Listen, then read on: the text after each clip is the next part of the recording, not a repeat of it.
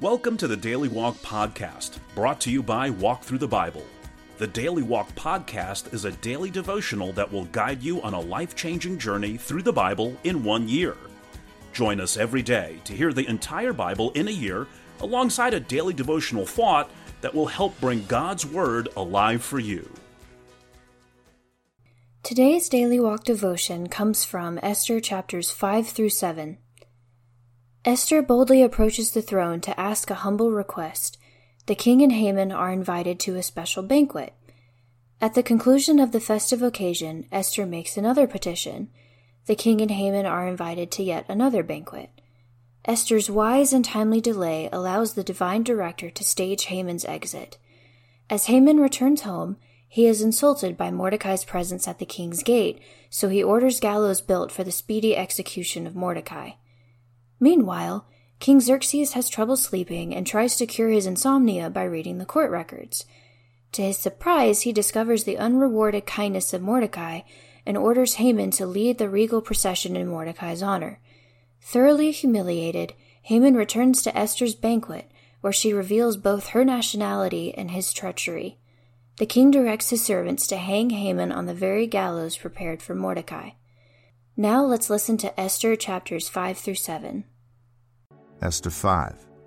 On the third day Esther put on her royal robes and stood in the inner court of the palace in front of the king's hall. The king was sitting on his royal throne in the hall facing the entrance. When he saw Queen Esther standing in the court, he was pleased with her and held out to her the gold scepter that was in his hand. So Esther approached and touched the tip of the scepter. Then the king asked, "What is it, Queen Esther? What is your request? Even up to half the kingdom it will be given you." "If it pleases the king," replied Esther, "let the king together with Haman come today to a banquet I have prepared for him." "Bring Haman at once," the king said, "so that we may do what Esther asks." So the king and Haman went to the banquet Esther had prepared. As they were drinking wine, the king again asked Esther, "Now, what is your petition? It will be given you. And what is your request? Even up to half the kingdom it will be granted." Esther replied, "My petition and my request is this. If the king regards me with favor, and if it pleases the king to grant my petition and fulfill my request, let the king and Haman come tomorrow to the banquet I will prepare for them. Then I will answer the king's question." Haman went out that day happy and in high spirits. But when he saw Mordecai at the king's gate and observed that he neither rose nor showed fear in his presence, he was filled with rage against Mordecai. Nevertheless, Haman restrained himself and went home. Calling together his friends and Zeresh his wife, Haman boasted to them about his vast wealth, his many sons, and all the ways the king had honored him, and how he had elevated him above the other nobles and officials. "And that's not all," Haman added. "I'm the only person Queen Esther invited to accompany the king to the banquet she gave, and she has invited me along with the king tomorrow. But all this gives me no satisfaction as long as I see that Jew Mordecai sitting at the king's gate." His wife Zeresh and all his friends said to him, "Have a pole set up reaching to a height of 50 cubits, and ask the king in the morning to have Mordecai impaled on it. Then go with the king to the banquet and enjoy yourself." This suggestion delighted Haman, and he had the pole set up. Esther 6. That night the king could not sleep, so he ordered the book of the Chronicles, the record of his reign, to be brought in and read to him. It was found recorded there that Mordecai had exposed Bigthana and Teresh, two of the king's officers who guarded the doorway, who had conspired to assassinate King Xerxes. "What honor and recognition has Mordecai received for this?" the king asked. "Nothing has been done for him," his attendants answered. The king said, "Who is in the court?" Now Haman had just entered the outer court of the palace to speak to the king about impaling Mordecai on the pole he had set up for him. His attendants answered, "Haman is standing in the court." "Bring him in," the king ordered. When Haman entered, the king asked him, "What should be done for the man the king delights to honor?" Now Haman thought to himself, "Who is there that the king would rather honor than me?" So he answered the king, "For the man the king delights to honor, have them bring a royal robe the king has worn and a horse the king has ridden, one with the royal crest placed on its head. Then let the robe and horse be entrusted to one of the king's most noble princes. Let them robe the man the king delights to honor, and lead him on the horse through the city streets, proclaiming before him, 'This is what is done for the man the king delights to honor.'" "Go at once," the king commanded Haman. "Get the robe and the horse, and do just as you have suggested for Mordecai the Jew, who sits at the king's gate. Do not neglect anything you have recommended." So Haman got the robe and the horse. He robed Mordecai and led him on horseback through the city streets, proclaiming before him, "This is what is done for the man the king delights to honor." Afterward, Mordecai returned to the king's gate, but Haman rushed home with his head covered in grief, and told Zeresh his wife and all his friends everything that had happened to him. His advisers and his wife Zeresh said to him, "Since Mordecai, before whom your downfall has started, is of Jewish origin, you cannot stand against him. You will surely come to ruin." While they were still talking with him, the king's eunuchs arrived and hurried Haman away to the banquet Esther had prepared.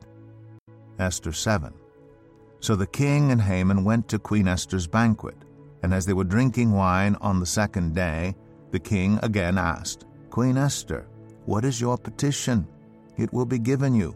What is your request? Even up to half the kingdom it will be granted." Then Queen Esther answered, "If I have found favor with you, your majesty, and if it pleases you, grant me my life. This is my petition, and spare my people. This is my request. For I and my people have been sold to be destroyed, killed, and annihilated. If we had merely been sold as male and female slaves, I would have kept quiet, because no such distress would justify disturbing the king." King Xerxes asked Queen Esther, "Who is he? Where is he, the man who has dared to do such a thing?"